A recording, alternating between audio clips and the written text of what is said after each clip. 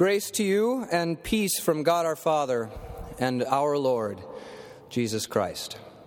Amen. Well, the One has been elected.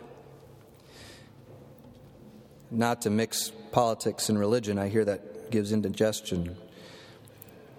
But do you remember the McCain ads on Obama? I know we're trying to forget all of this, but part of the strategy was to lampoon all of the rock star hype around this new, young, brilliant politician. He was mocked as the One, our Messiah, the one we've been waiting for to come and save us, to solve all of our problems, to address all of our woes. If only they would have known that he would have appointed as his chief of staff a guy named Emmanuel. Such is the way of campaigning. But remember, the move backfired entirely.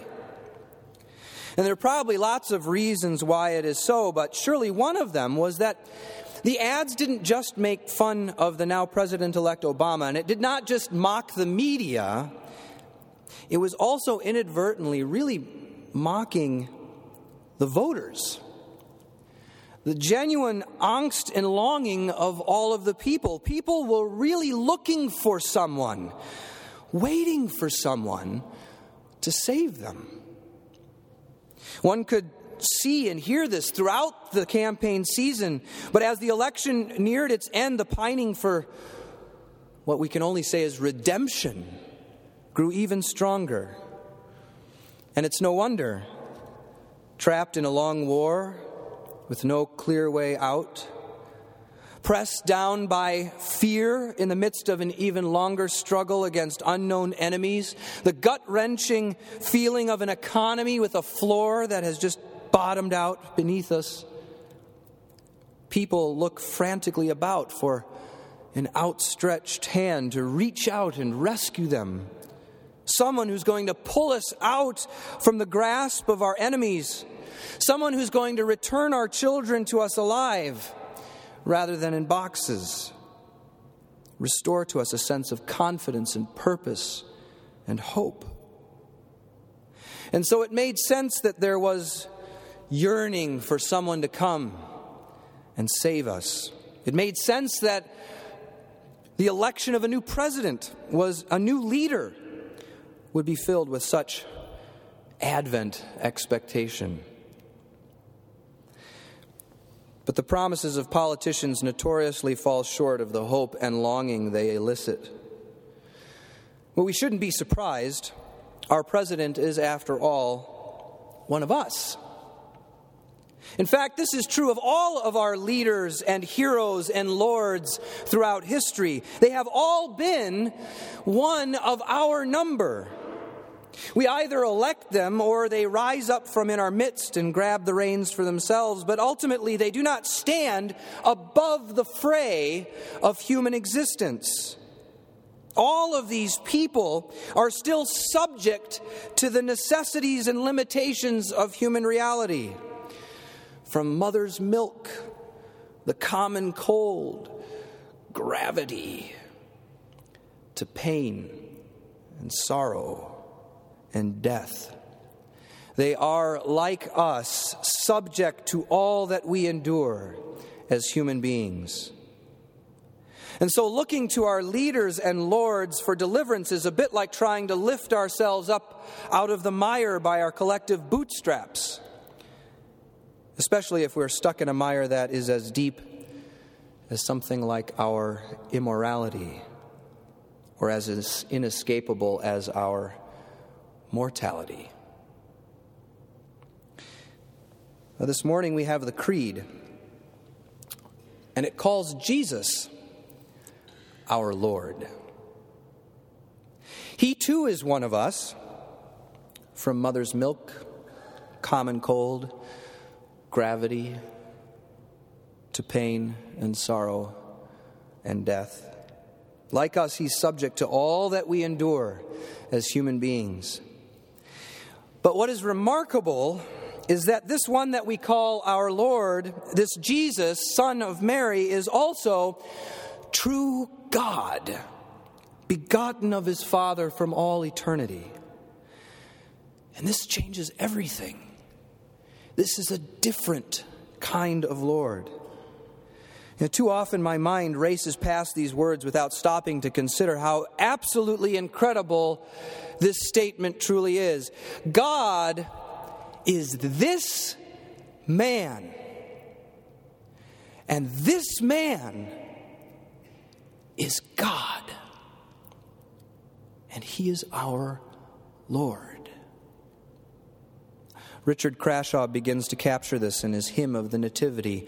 Welcome all wonders in one sight, eternity shut in a span, summer in winter and day in night, heaven in earth and God in man. Great little one whose all-embracing birth lifts earth to heaven, stoops heaven to earth.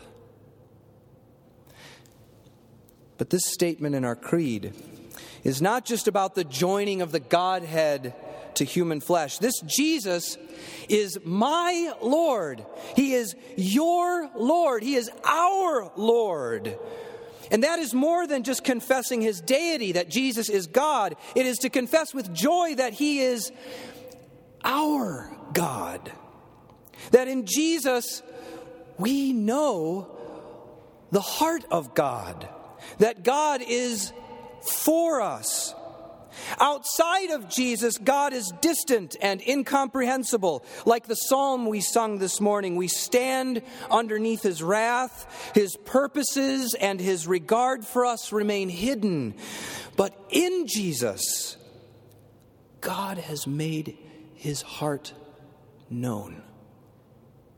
God is this man, and this man is God, and not for his own sake, but for us, all so that we might call him our Lord, all so that he might be our Lord. And so what does it mean to be a Lord? Luther has a nice answer. It is this, he says, he has redeemed me from sin, from the devil, from death, and from all evil. For before I did not have a Lord or king, but was captive under the devil's power, condemned to death, stuck in sin and blindness. And so what did he do as our Lord? What did it cost? What was the risk? The words of the creed that follow this first phrase tell us. Every leader, every king, every lord, when he is making war, will count the cost. And if it's too great, he will send out an envoy and make a treaty. Jesus counted the cost, the great, enormous cost.